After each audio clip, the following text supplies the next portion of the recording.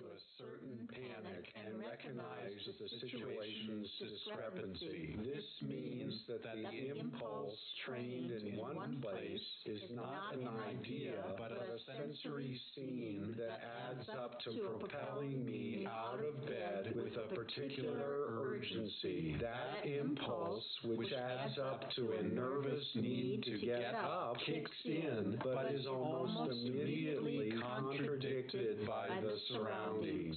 That meeting of virtuality, the scene of waking, which that particular waking conjures in its impulse, and the construction or recognition of an unexpected scene is real. I don't know where I am. The virtual scene seems to fall into the blackness of the waking scene simultaneously with its evocation. Consciousness still imbued with the impulse of the virtual scene until the waking scene can be mapped.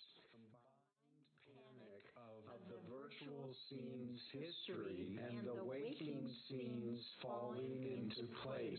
Coordinates of the waking scene begin to sit. The virtual scene dissolves. A memory, a virtuality, not here, wrong, amusement. The waking scene is where I am. Its virtual coordinates are verifiable in this moment. Now, I am here, not there. As automatically as the scene descends, my hand grazes a metal banister which whirs to my right like a cash register. My grasp of the banister is sporadic, loose. My hand rubs against it and releases it, and the sound continues without my touch.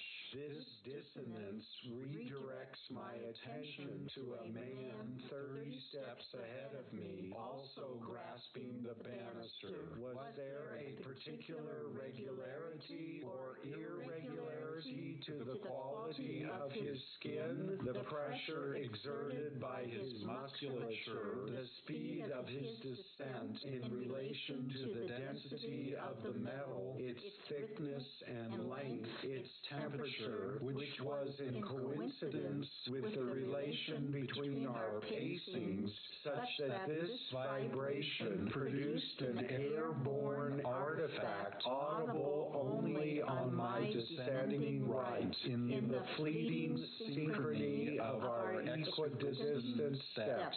As the man approaches the base of the stairs, he varies his grip, causing the phantom next to me to flicker in and out of audibility. We cross the border from Germany into France, and immediately everything has shifted. Geographically, the difference is negligible, and yet it is certain that the quality of the soil and the patterns of tree growth on either side of this demarcation, bisected by an uninterrupted roadway, is markedly other. And yet the difference is also too complete or too ingrained to be the product of a campaign. Nothing French in the way the print of a road sign ever so slightly tatters, but the product of a bounded range of inexplicably complex relations calcified into algorithms of potentiality, a bracketed feedback loop between material and a community's imaginary relation to it, a bandwidth singularity called nation. All the while, the driver augments her senses on either side of the border. When what she sees wordlessly as a glut of light has passed, she returns sunglasses to their case.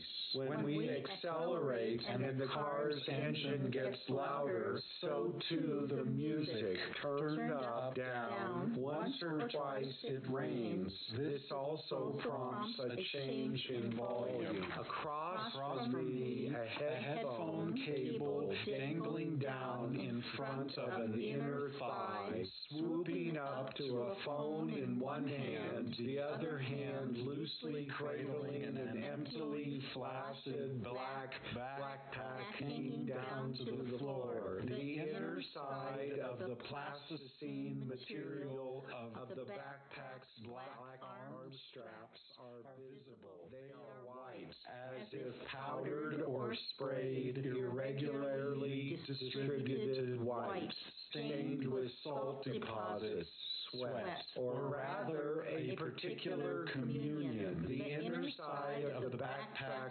straps has passed through clothing, or rather minerals of flesh have penetrated the straps, or rather the white deposits are the residue of a molecular polyamory. Our shoulders, underarms, sides of rib cage, blades of the back, reciprocally marked beyond the deformations of weight and pressure which temporarily inscribe themselves on skin. The look is irrelevant. The poetry of a stain is irrelevant. These streaks of salt, which are a mark of material indifference, are eminently sexual. Our niece-in-law jumps and bounces and lets herself crash against a trampoline net. She moves in a way that would elsewhere be pathological. She is 3 years old, and her jumps are laced with a burgeoning neurosis. The surface of the trampoline is at equilibrium only when alone, or when a body has sprung, momentarily erasing the trace of its deforming force. The trampoline's identity is a quality of speed, a velocity of reiteration. At 3 years old, our niece knows that here, diving with all one's might into the ground will cause no breaks or bleeding. Of course, she squeals incessantly. Out of fun means out of desperate recognition of the suspension of formal reality within a zone of cultivated malleability.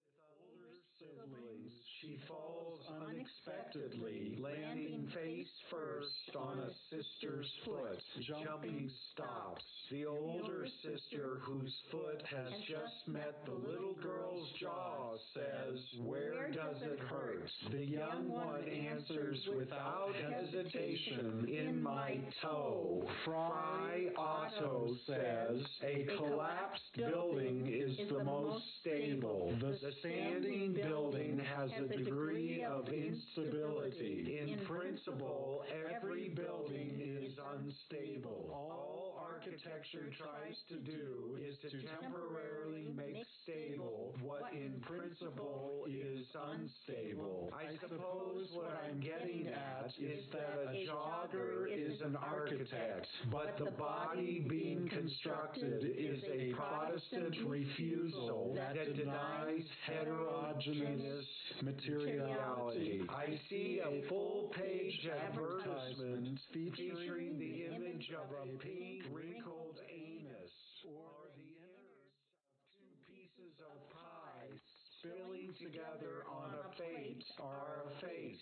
In both cases, I can trace an effect becoming a word and the recognition becoming a laugh. The anus is a flower. The face is a few morsels of baked apple. The impulsive irony of the laugh is prefabricated coordination clicking into place, the displacement of air of Tupperware sealing shut. What could be more unstable than the displacement of air? That silence would be identical to the stability of a collapsed house is no surprise. Just as the drone or a precision of dress or an orgasm or a national identification are all tendencies towards zero. What if the function of architecture were to celebrate instability? What if the celebration of the interval were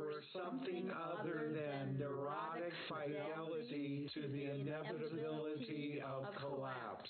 Sometime when it's dawn, our bedroom curtains' blue cloth becomes a haze in the room. What do you mean by civilized?